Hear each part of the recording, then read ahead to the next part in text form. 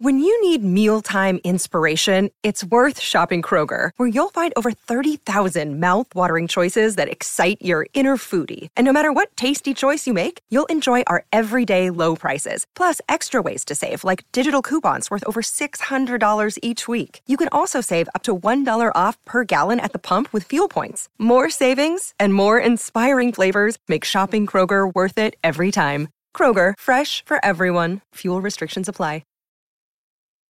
This Get Booked episode is sponsored in part by Libro FM. Libro FM lets you purchase audiobooks directly from your favorite local bookstore, and you can pick from more than 100,000 audiobooks, including New York Times bestsellers and recommendations from booksellers around the country. With Libro FM, you get the same audiobooks at the same price as the larger audiobook companies out there, but you'll be part of a different story, one that supports community. And all you need is a smartphone and the free Libro FM app. So if you already love audiobooks and don't know what to check out next, you can find recommendations and curated lists from the people who know audiobooks best, which are your local booksellers. And in June, Libro FM launched their Kids Club and YA Club, which offers select audiobooks priced under $10 each, as well as their summer listening challenge. And each person who finishes will get free audiobook credit and a chance to win free audiobooks for a year if you complete the challenge extra credit. So listeners of Get Booked can get a 3-month audiobook membership for the price of 1 month when you go to Libro FM, that's libro.fm, and enter code BR3. And with each listen, you can take pride in knowing you're supporting local bookstores.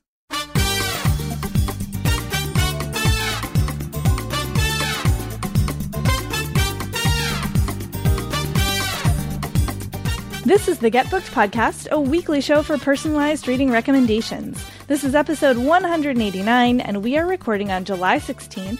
I'm Jen Northington, and I'm here with Amanda Nelson, who is back from vacation, and we are coming to you from Book Riot. Hello. Hello, welcome back. Books exist still in this world. Did you not do much reading on your vacation? I did. Well, I read one. I read The Chilling Effect, the Valerie Valdez book that comes out, I think, in September. I read that like in one sitting at the lake. It's amazing. If you're still looking for a read-alike to Long Ways, Small Angry Planet, oh my gosh, the Becky Chambers, then this is, it's like the book is like a Firefly. We're captained by a Latinx woman. Interesting. It's amazing. It's so much fun. There's psychic cats. I love it. Anyway, it was great. I read it in a sitting, as you can tell. I'm probably going to talk about this like a million times on this podcast. How are you? Did you have a good week while I was gone? I am good. Yeah, I had a very good week. Well, let's see. Let's talk about how this show works, shall we? This, as I said at the top, is a personalized reading recommendation show, which means you send us in questions and we do our best to find the right book for you. It can be for you personally, for your own specific reading taste. It can be for your book club or a present for a friend or a relative. Maybe you're traveling somewhere and want to read something from that area. All of these and more, we will do our best to answer. If you have a time-sensitive request, please mention that at the top of the form that's on the site for every episode, or you can email us your questions, getbooked@bookriot.com, and you can put time sensitive in the subject line and then let us know when you're hoping to have a response by. If we don't think we'll get to it on air, we might send you an email response, so keep an eye out for those. And we do have some feedback from listeners for further recommendations for previous questions asked. The first is from Miranda, who has a pick for the person who wanted books where a new fun person comes into a relationship dynamic and the person chooses to stay with their partner. And they recommend Sex with Shakespeare by Gillian Keenan. Says this exact dynamic plays out, and I think there's a lot in there about how to deal with those temptations and how to have a constructive conversation about it. And then Jessica has a pick for the person who wanted progressive Christianity books, Disunity in Christ by Christina Cleveland. Slightly more academic, but a really great examination of how our cultures get replicated at church. Could be good for someone wanting to do more activism from within the church. Interesting. And our last piece of feedback is from Jenna, who has a multi-generational family stories pick. Oral History by Lee Smith. It's set in Appalachia, and even though I last read it many years ago, I think of it often. Awesome. All right, let's see. So Amanda, will you read us our first question and tell us about our first sponsor? Sure. Okay. Let's see if I remember how to do this. Let's see if I remember how to read.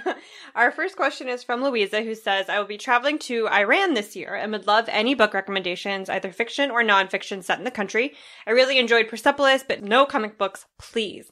Okay, before we get to that, we are going to talk about our first sponsor, which is, what is it? I don't know. The Lightest Object in the Universe by Kimi Eisel, which is being blurred, I love this so much, which is being blurbed as Cold Mountain meets Station 11. Cold Mountain meets Station 11. I had to like, what? I had to like sit on it.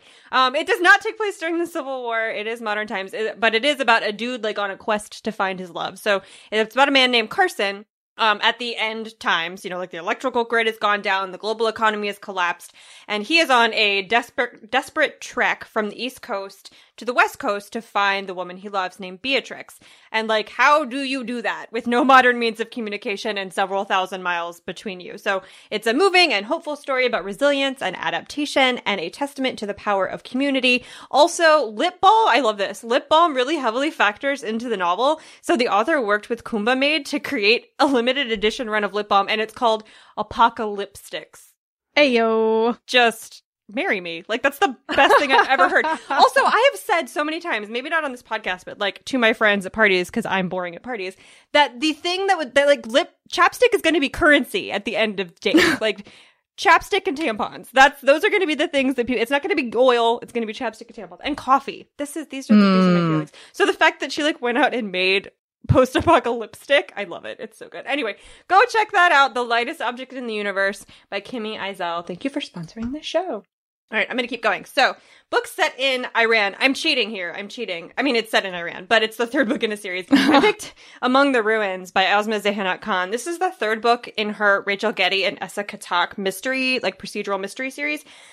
But I picked it anyway because it's so good. It is so, like, I don't know, 101 level about modern Iranian life. So I will say I do think that you need to at least have read the first book in the series, probably not the second, unless you want like background information about why Essa is in Iran, but you don't necessarily need it. So I'm actually giving you like a homework of 3 books here. And I'm sorry, but it was a really good selection for this question. So the main character's name is Essa. He is a community police detective who works in Canada. His family is from Iran. And after the events of book 2, he's decided to go home to like reconnect with his cultural heritage, take a very long, much needed vacation.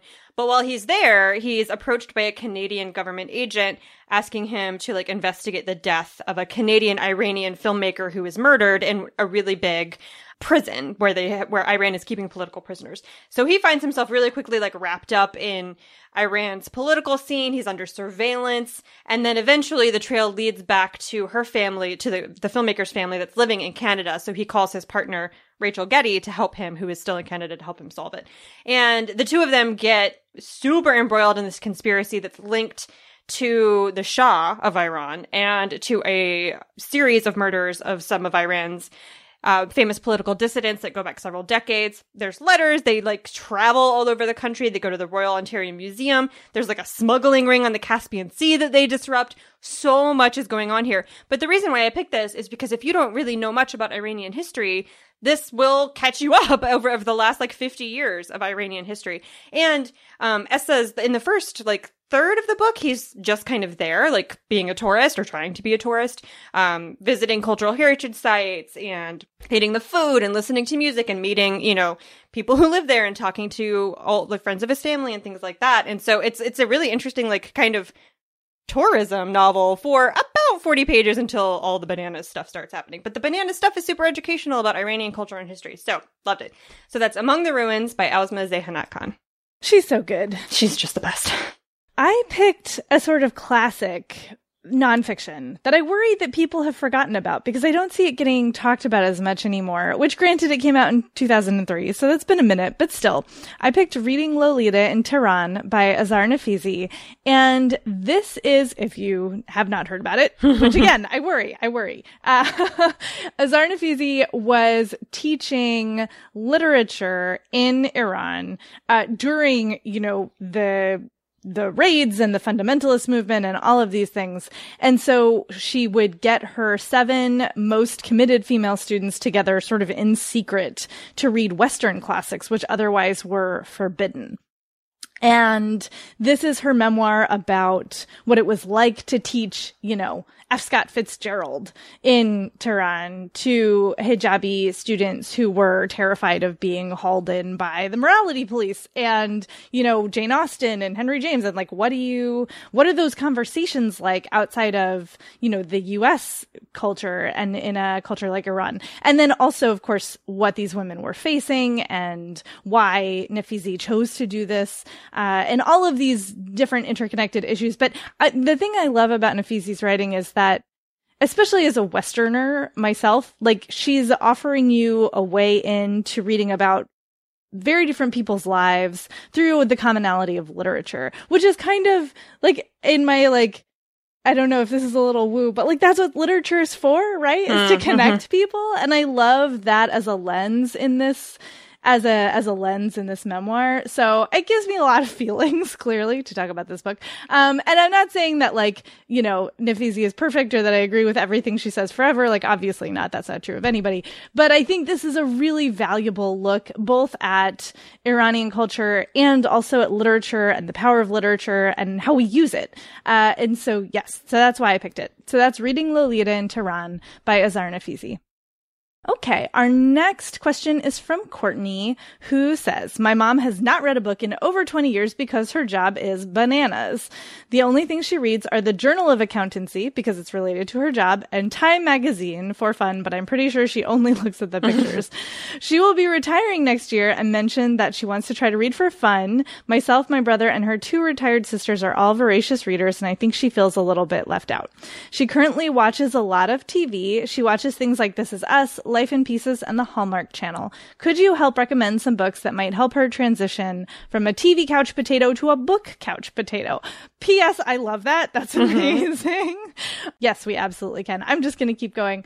I picked The Kitchens of the Great Midwest by J. Ryan Straddle for you. And I think I feel really good about this one. I feel like I do. I feel really, really good about this pick. I think it has a lot in common with the things that she's watching. It's very heartwarming. It's also kind of bittersweet. It is about a young woman named Eva Thorvald who, let's see, how to not be too spoilery. That a lot of things are summed up, like there are things summed up in the description of this book that I wouldn't have talked about. So who knows? The book takes place over the first 20 some years of her life, and all of the characters in it weave in and out of her life in different ways. And it opens with her parents meeting and falling in love, and then her mother decides to leave. And then her life unfolds from there. And each chapter, you only actually get one chapter, I think, from Eva's perspective. The rest of them are from other people who are interacting with her in various ways. And it's so fascinating because you're dipping in and out of these people's lives at very specific moments in time. And you don't get, sometimes their chapter will end in the middle of a really intense moment. And then it skips to a new person and you're like, what happened? But it all comes together kind of beautifully at the end. And each chapter, it's called Kitchens of the Great Midwest because Eva grows up to be a cook. And it is really looking at the food of the Midwest, which is very influenced by Scandinavian culture. So lutefisk is a big thing in the first chapter. And the bars, the cookie bars that you make to bring to a church potluck figure in, things like that. And then also some fancier food stuff comes up at various times. And it is, like I said, it's really heartwarming. It's really bittersweet. Not everything works out perfectly. And some characters make choices and you're like, ugh. But it's a really interesting and complex character story. And it's so readable. You just start reading it and you just keep going. And the next thing you know, it's 3 hours later and you're like, oh, I have spent a bunch of time on this book and I didn't even notice. I will say, I don't know how sensitive your mom is to language. And there's one character in particular who is very deliberately, she's in her college rebellion years, and she's very deliberately trying to shock everyone around her. So there's a lot of language in a couple of the chapters. But it's, again, it's there because she's trying to do a thing. So hopefully that won't bother her too much. And it's pretty limited. But yeah, so that's my pick, Kitchens of the Great Midwest by J. Ryan Straddle. Okay, I picked The Seven Husbands of Evelyn Hugo by Taylor Jenkins Reid for this question because This Is Us and Life in Pieces and the Hallmark Channel, I feel like, are really soap operas about family life. And that's exactly what The Seven Husbands of Evelyn Hugo is, with an added bonus of a bit of a mystery, a non-violent mystery. So that could scratch her like procedural itch without any kind of violence that you need to read about.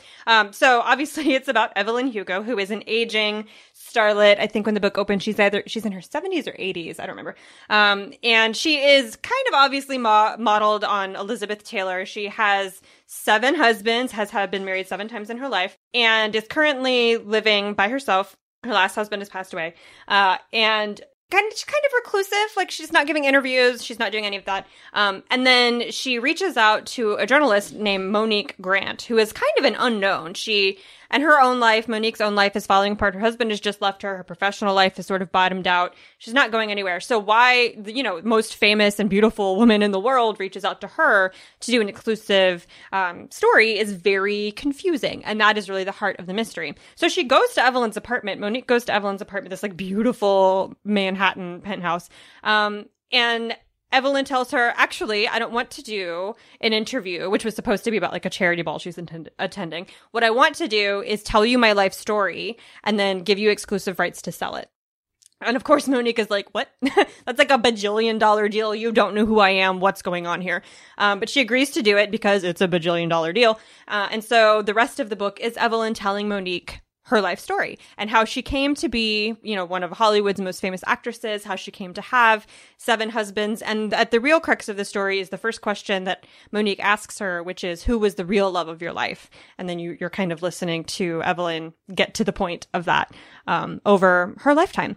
It's really beautifully told. Also, if your mother's into audiobooks, I listen to it on audio and it's so good. And the mystery of why Evelyn has tapped Monique to do this story really drives it. Like there were no slow points in this book. And Evelyn is such a fascinating character because she makes a lot of choices that I think a lot of us would judge a woman for making, about like the way she uses her body to get ahead and the ways that she uses people to protect herself and her family and things like that. But the author writes her so well that like, you're like, oh, you're a terrible person and I'm rooting for you anyway. And like that, I think, is really masterful. So that's The Seven Husbands of Evelyn Hugo, very dishy Hollywood family drama by Taylor Jenkins Reid. I just love the word dishy. It's so dishy. It is. It is. And I like saying it too. It's a dishy. Yeah, super fun. All right, question 3 is from Rachel, who says, I'm scheduled to have surgery in August, and the recovery period is much longer than I expected, 3 to 4 weeks spent in bed. I would love some recommendations to help me pass the time and distract me from the fact that I'm in pain and stuck in my house. It would be even more excellent if the book was available in audio, so it will take me longer to read and I don't have to worry about carrying it. I'm open to pretty much any genre. Some of my favorite authors are Louise Erdrich, Karen Russell, Kazuo Ishiguro, Peter Heller, and Scott Hawkins. Okay, Jen, what you got? Okay. I have my latest obsession for you. My Erdrich comp is Maud's Line by Margaret Verble. She is part Cherokee. She's an enrolled citizen of the Cherokee Nation of Oklahoma.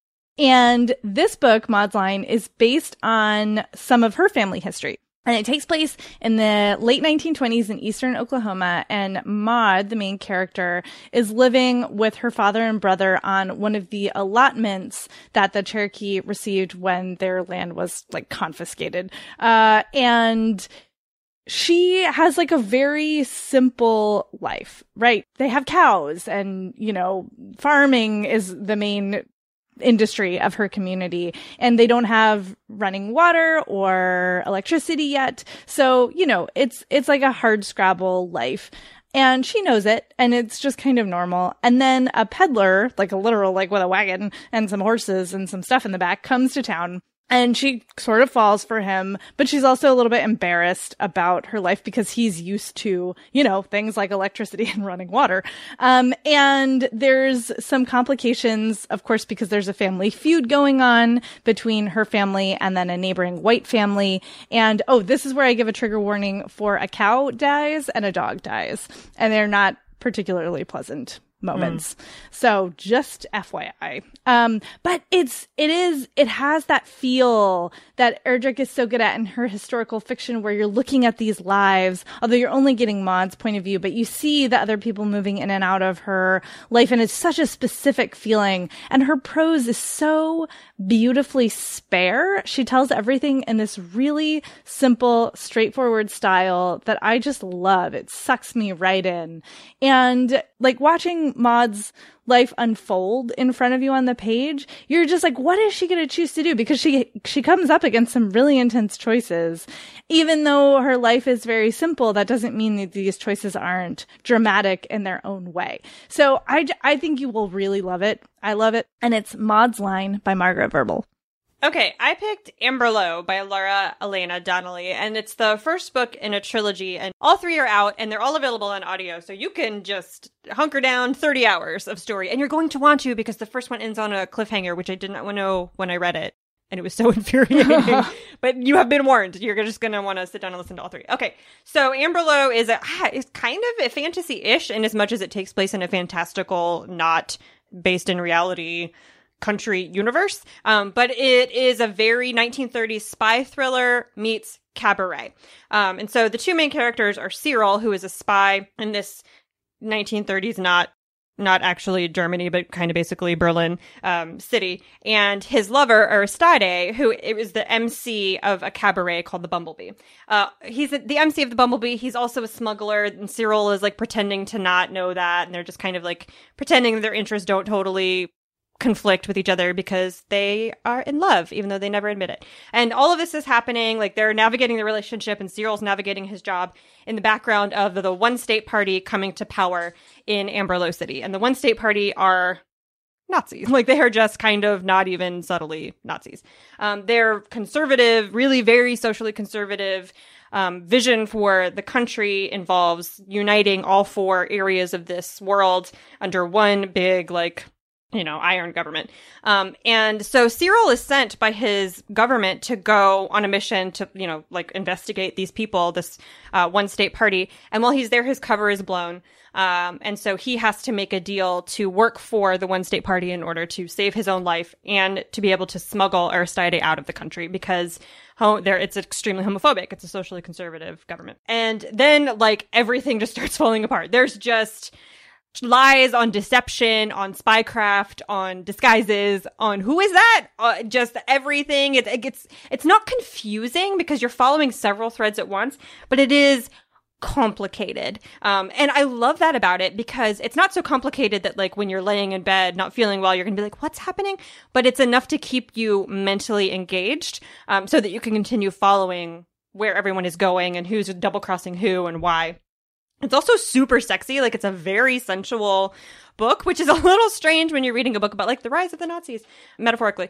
But I loved it so much. Also, Cordelia, she's not a main character, but she is a dancer at the Bee, and she works for Aristide as a runner and, like, a drug smuggler. And she's so, just like this tough girl. She's amazing. Like, somebody plucked off the streets of Cockney England. She's a Dickensian orphan, basically. And she, like, becomes this really, really street smart, brilliant spy. And every character in this book is fascinating. All their motivations are so interesting. The world building is really great. And yeah, that's it. You're going to want to just read the whole thing when you're laying in bed. So yeah, that's Amberlow by Laura Elena Donnelly. I forgot to mention that Maud's Line is in audio and ebook. Very easy to get a hold of. Okay. Our next question is from Brooke, who says, I'm reading Beyond Birds and Bees by Bonnie J. Ruff and realizing that the American Expatriate compares parenting norms in their host country is a type of book I want to read more of. Beyond Birds and Bees looks at human sexuality through the lens of Dutch society. I also liked Bringing Up Babet's look at food in France and Achtung Baby's exploration of independence in Germany. I like learning that something that can seem so strange to me at first, like allowing a child to walk to school alone or play outside naked, is a common practice somewhere, and the examination of backgrounds and the implications. I think they help me parent more thoughtfully. Do you know of others? I had to get help for this one because I have read almost none of these books, sorry. But the contributors recommended one that looks so good to me. It's called There's No Such Thing as Bad Weather by Linda Okeson McGurk. And she, well, they're describing it as Bringing Up Bebe meets Last Child in the Woods, which is super interesting. She was born in Sweden and moves to small town Indiana with her American husband to start a family. And yeah, like lets her children play outside all year round, regardless of the weather. And like, you know, in Sweden, if you let a baby nap outside in freezing temperatures, it's not uncommon, and also it's kind of recommended by physicians, where like in the US that's going to get you called arrested. Like child services. Yeah, it's going to get you arrested. Child services is going to get called. And she was really startled to find that, you know, in preschool, the kids are getting drilled with academic skills, while in Scandinavia, the kids would be like climbing trees and catching frogs and learning to compost. And so she is struggling with this, and there's a, you know, clear culture clash.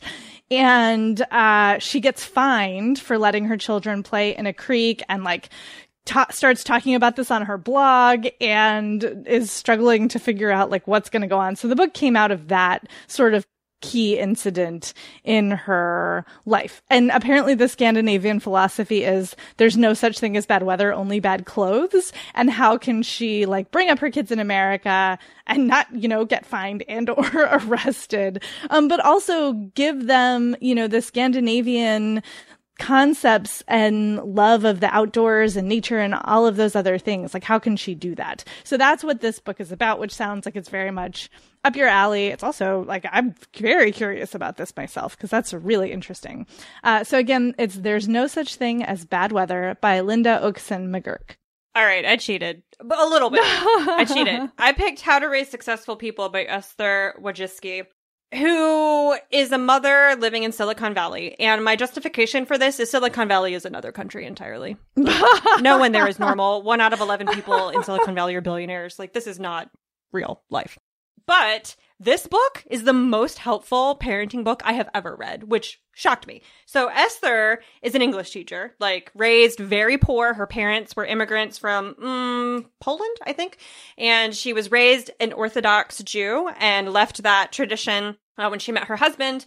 And her childhood was very hard, very, very poor. And she is pretty middle class for most of her life until I think her kids are like in middle school. And then, you know, she lived in Silicon Valley. But she stays an English teacher forever. Her kids, however, are the CEO of YouTube, the founder of 23andMe, and some kind of fancy, like super fancy doctor, like the chairman of a big, is it cardiac? I don't remember. Anyway, super fancy doctor, CEO of YouTube, founder of 23andMe. So obviously they did something, and they're all women. And so she did something right, you know, in raising these super successful people who are not Elon Musk. Like, they're not, what am I trying to say? Sociopaths? A little bit, maybe. They're like normal, like they're normal human beings. And so I was really interested in what she had to say about her process. And I went into the book expecting it to be like, well, I had 45 nannies and, you know, hey, that's how you do it. But it's nothing like that. Like, she did not raise her children with any of the strictures of what I would imagine wealthy people in a wealthy community would do. And her parenting philosophy is based on this acronym, which seems really common sense. It's TRIC, trust, respect, independence, collaboration, and kindness. And again, that sounds like, well, of course, you know, do all of those things with your kids. But her examples are like things that no one does. Like, when her children were like 8 or 9, she would send them into, and she does this with her grandkids too. So it's not just like, well, you know, back in the 70s, it was safer. That's, first of all, statistically not true. And second of all, she's still doing it. She would like send them into Target with a grocery list, you know, 8 or 9 years old, like, I'm going to sit in the car and read this book. Y'all go get this stuff. And she just trusted them to do that, you know, and like the ways that she taught them to be independent, the ways that she taught them to make decisions in collaboration with her and her husband, as opposed to like the way that she and a lot of us were raised, which is the parents make the choices, the children kind of just then have to go do it, which is fine, but it doesn't help teach your children how to make big decisions, right? That teaches them how to obey other people's big decisions, which isn't always helpful. So anyway, I changed a lot of the things that I was doing, especially around collaboration, like, because I am a bit old-fashioned as a parent, and you know, I'm a single mom, so it takes a lot of mental effort to collaborate with my kids. It's just easier to tell them to do something and expect them to do it. But I altered a lot of that stuff after reading this book, and it's been really helpful. Like, my household runs a lot more smoothly when my kids feel invested in what's going on. you're going to have to, but you are going to have to like get past some of her stories because she'll be like, and then I talked to my neighbor, Elon Musk's mother. And you're like, what is your life? You know, or she'll have some of her former students come in to talk about how she used some of these ideas in the classroom. And it's like Steve Jobs' daughter, you know, and it's just very odd. But she's very down to earth. The book makes a lot of sense. I really liked it. So How to Raise Successful People by Esther Wojcicki. Fascinating. It's so good. I texted so many people when I was reading it, like, especially after the Elon Musk thing. Right. Like, his mother is your nip. That's so bizarre, you know? Oh, it's like life on Mars. You're like, what is that? How does that work? James Franco is one of her former students and, like, makes an appearance a few times in the book. And I'm like, get him away from me. I know. Weird. It's super, super weird. Well, okay. I know. Next sponsor. Yes, let's talk about our next sponsor. I'm excited about this one. It is The Stubborn Archivist by Yara Rodriguez Fowler, published by Houghton Mifflin Harcourt. This sounds great. It is for fans of Claire Louise Bennett and Sally Rooney. I know y'all are all reading Sally Rooney because it feels like everybody in my life is reading that. So in other words, readers who love literary and accessible fiction that explores women's interior lives, like Hello Wheelhouse. This is a debut novel about a young woman growing up between two disparate cultures and her search to find a singular identity for herself. The young woman is growing up British Brazilian in South London and trying to figure out, you know, how do you negotiate who you are when your mother feels like she's from one place and you feel like you're from another place and you don't know how you fit in and people treat you like you don't fit in. And she is doing things like taking trips to Brazil, sometimes alone, sometimes with family, to access a different side of herself and just really struggling to find herself through, you know, things like first love and loss, trauma and healing, awakenings of sexuality and identity. So, you know, women figuring their stuff out. This is what it is. Very interesting. And the author, Yara Rodriguez Fowler, is only 25 years old. How dare. She is a very interesting sounding person. She became a trustee of Latin American Women's Aid, the only refuge run for and by Latin American women in the UK. She masterminded a Tinder chatbot that helped mobilize the youth vote in the British general election. Fascinating. And has a BA from Oxford and an MA from University College. And she's written a book doing lots of things, clearly. So if that sounds interesting to you, again, that is The Stubborn Archivist by Yara Rodriguez Fowler, published by Houghton Mifflin Harcourt. Thanks for sponsoring the show. All right. Question 5 is from Stephanie, who says, I just left my job and I'm in a place where I'm feeling a lot of big feelings. I'm looking for some fiction I can completely lose myself in so I don't get bogged down in all of my emotions. I love all the queer YA, female-driven sci-fi, middle-grade fantasy adventure, to name a few. Recently loved books include Where the Crawdads Sing, What If It's Us, Magic for Liars, Middle Game, This Is How It Always Is, the Lunar Chronicles series, everything actually, by Marissa Meyer, and A Gentleman's Guide to Vice and Virtue. I'm also open to graphic novels, and I'm currently loving/am reading my way through Lumberjanes. Thanks in advance. Okay, I picked Sorcery of Thorns by Margaret Rogerson, which is just magical librarians and kissing. Magical librarians. Kissing. It is queer. The boy I'm so confused about the ages of like young adult characters sometimes. I think he's actually 18. So the male character in this book is bisexual. Whatever. The main character's name is Elizabeth. She is an orphan who is raised in one of the university, Ostermere is the name of this universe, great libraries. And these libraries house, you know, like a few normal books, but mostly magical books. And they're called grimoires. All of these books have like magical kind of personalities almost. They're created by sorcerers who have, you know, infused them with magic. Some of them are good. Some of them are not so great. Like some of them that are made with like human skin and teeth and things like that can do things that are really dangerous. And so the job of the librarians is not just to, you know, check books in, check books out to people who are doing research, but also to like wear armor, carry swords, defend the realm against these magical bad grimoires that they keep in the vault of the library. Because if they're provoked, they can transform themselves into these like big monsters that can do a lot of damage. And those are called wardens, these librarians who protect the realm from bad books. And in this universe also, sorcerers are considered mostly evil. Like, sorcerers have created these grimoires, but they, you know, in history have used their powers for bad. They are necromancers. They're very, very scary to be feared. And then in the opening of the book, Elizabeth discovers an act of sabotage that releases her library's like most gnarly grimoire, and she tries to intervene to defeat it, but in doing so kind of implicates herself in this big crime, and she gets taken to the capital city to like face trial. And her escort is a sorcerer named Nathaniel, who she deeply fears and eventually kisses, because this is why. And his mysterious servant, who turns out to be a demon and is super awesome, Saul. He's like one of my... He walks around as a cat sometimes, and like magical demon cats in fantasy novels are my favorite. I don't know why, but like I love them so deeply. But he chooses to be a floofy cat sometimes. There's a big conspiracy, centuries old. There's like summoning of magical beasties. There's lots of sword play. Also, again, I'm going to say it again, there's the kissing. Magical libraries with personalities. Like, I just loved this so much. I read it in one sitting. It's super, super fun. Great place to put all your big feelings and like escape from what's going on in your day to day. So that's Sorcery of Thorns by Margaret Rogerson. Well, I'm going to have to read that. I loved it. It's so good. I was also pitching my pick for this to Amanda. Yes. It's on hold in my library. I'm just waiting. Yes.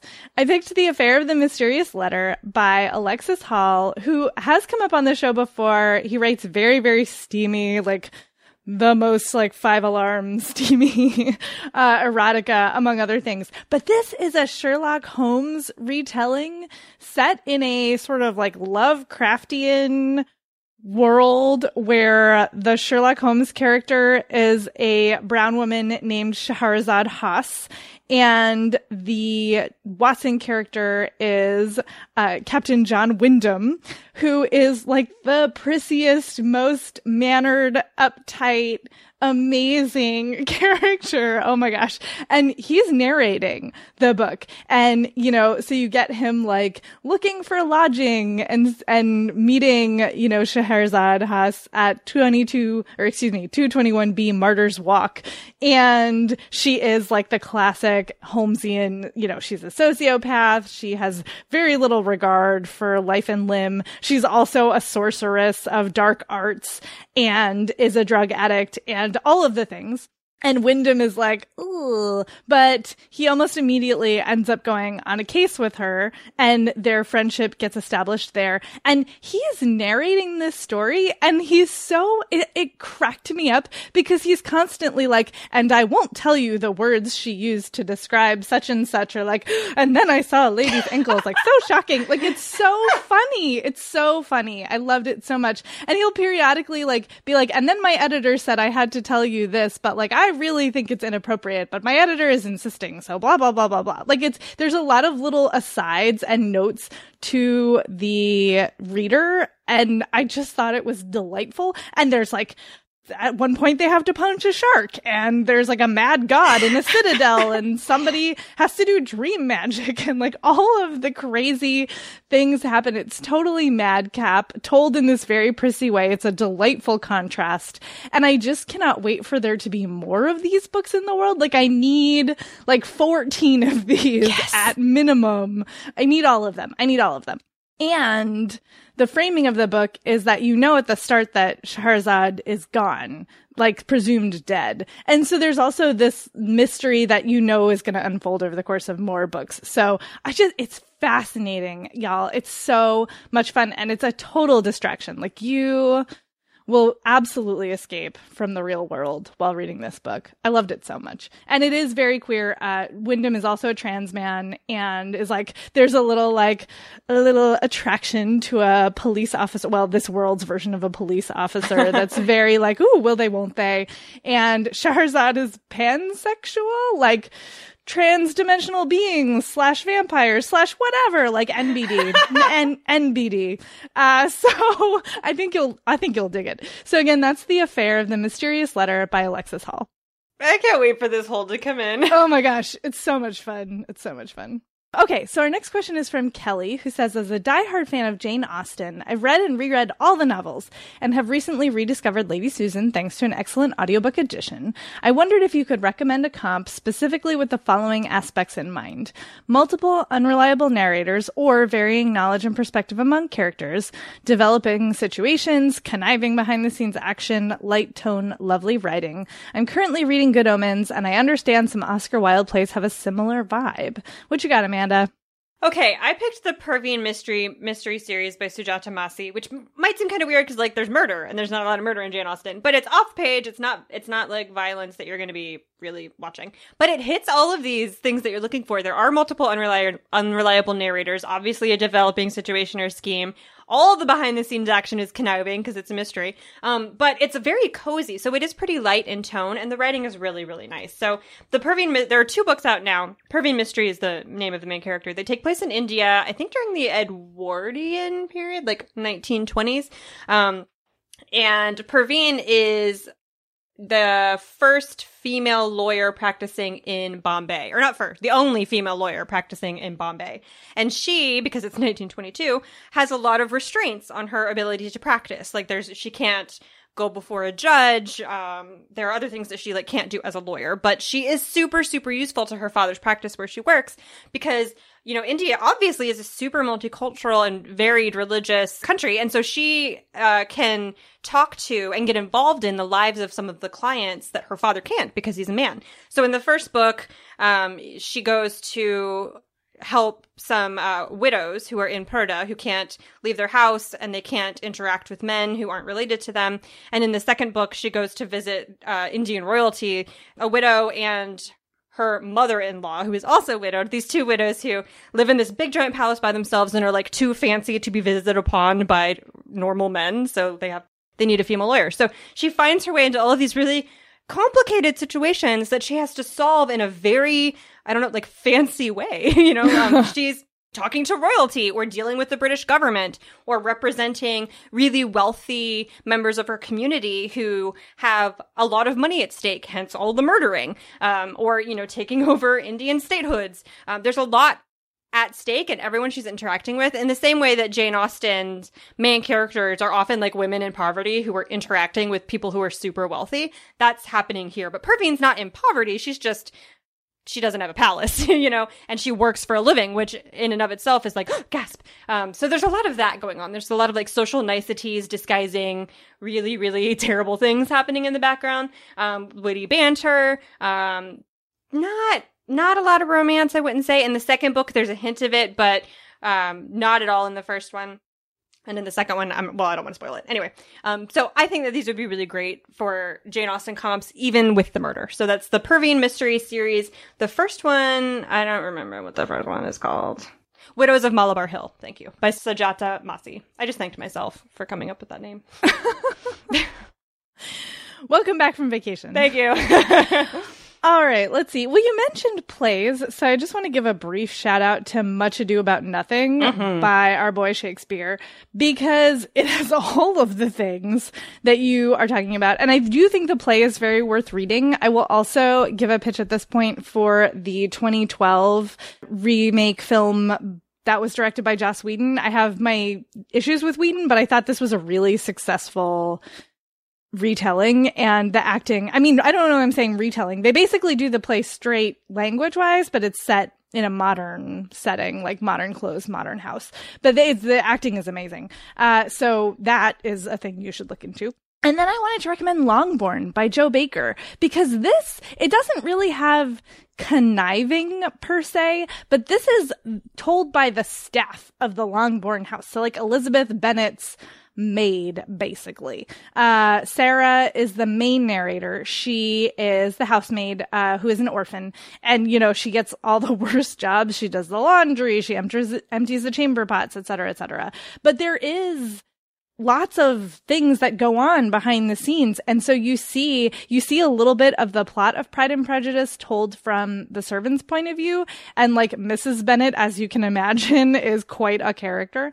But there's also some things going on that have nothing to do with that romance. There's a new footman arriving, and you get his perspective eventually as well. And what I love about this is that it really digs into the context of the historical time period that Austen was writing in, specifically the Napoleonic Wars. And you get to see a whole side of that Austen just really hints at. And so it really fleshes out the world of Jane Austen, which I think is a thing you will like. It moves very nicely. It is beautifully written, and it's not too heavy. Like, there are very deep emotional moments, but otherwise I have it in my head as like a really nice, enjoyable read. It wasn't too intense. And I just think as an Austen fan, you will love getting that background sequence, as well as come to love those characters in their own right. So again, that's Longbourn by Jo Baker. All right, our last question is from Kayla, who says, I'm looking for some light sci-fi / surrealistic recommendations that will check some of the boxes. The same boxes as Jeff Vandermeer's Southern Reach trilogy. I tore through all 3 books last summer and was obsessed and so sad when it was over, and have found myself looking for something that feels similar ever since. Murakami is also one of my favorite authors. Although his style is quite different from Vandermeer, I think the common denominator for me is the way that these totally out there, usually quite unsettling events take place within very real, familiar settings, and often build in intensity as the story progresses. I'm not a huge fan of full-blown fantasy where the stories are set in totally foreign worlds, or where the main characters are different species, etc. And I haven't read a lot of sci-fi, but I'm not really interested in distant future alien space stories, super techie intergalactic battles, or anything taking place on another planet. I'd love to find something set in either present day or near future Earth with a heavy dose of trippy, surreal weirdness.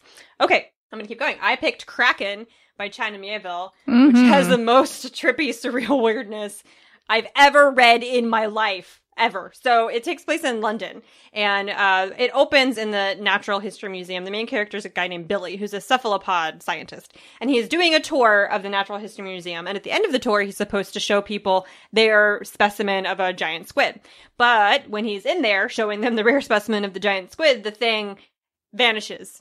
Like, just disappears into thin air. And so, of course, he is immediately suspected of some kind of crime or sabotage, and he gets embroiled in this, like, thousands of years old war between different factions of supernatural entities, at the end game of which is, like, this squid, which is an embryonic god coming to life and destroying, time, the universe, and everything. So there's like the Congregation of God Kraken, which are these squid worshippers who have been around since the beginning of humanity. And then there's also a guy named Tattoo, who's a criminal, mob boss is putting it too lightly, who lives inked onto the body of another person. It's all super weird. London has its own supernatural crime fighting unit called the Fundamentalist and Sect-Related Crime Unit.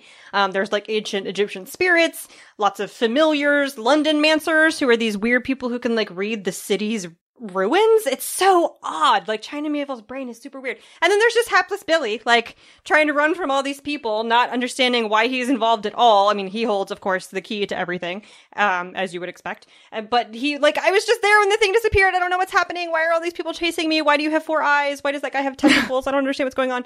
And so the London that you're in when when the book opens is, of course, very normal. And for the most part, is very normal as you continue, except for all of these, sex and sects to clarify and gods and supernatural beings who change London's underground before Billy's eyes, and you come to realize that the city is so much more than this normal place that you think. So yeah, super weird. I loved it. And then so that's Kraken by China Miéville.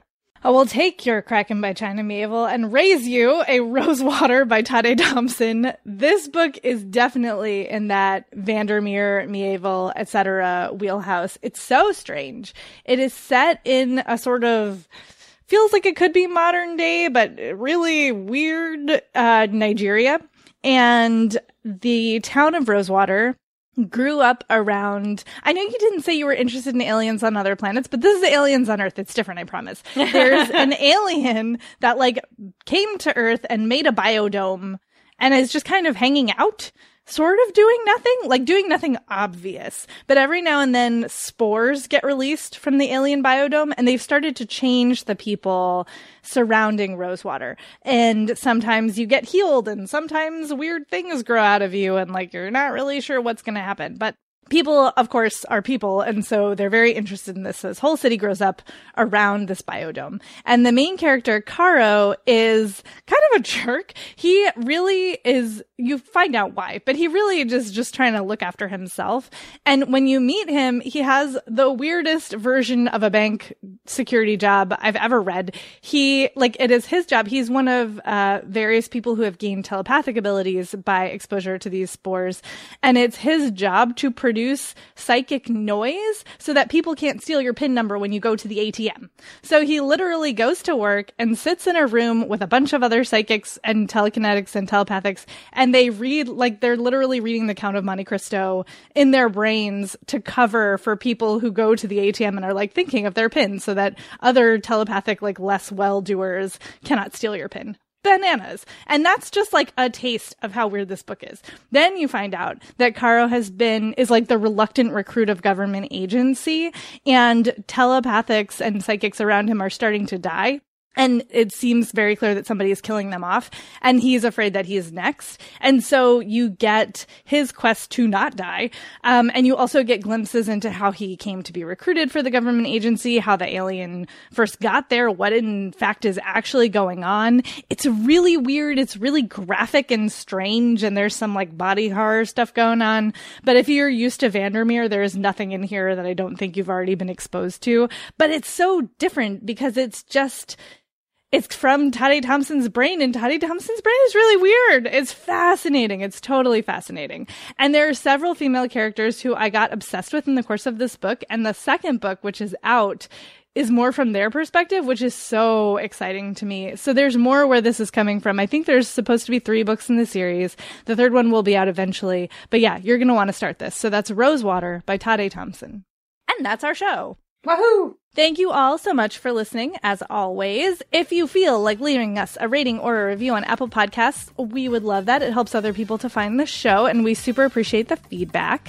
Thank you to today's sponsors for making the show possible. You can find us on social media. Amanda, where are you at? I'm on Instagram at I'm Amanda Nelson.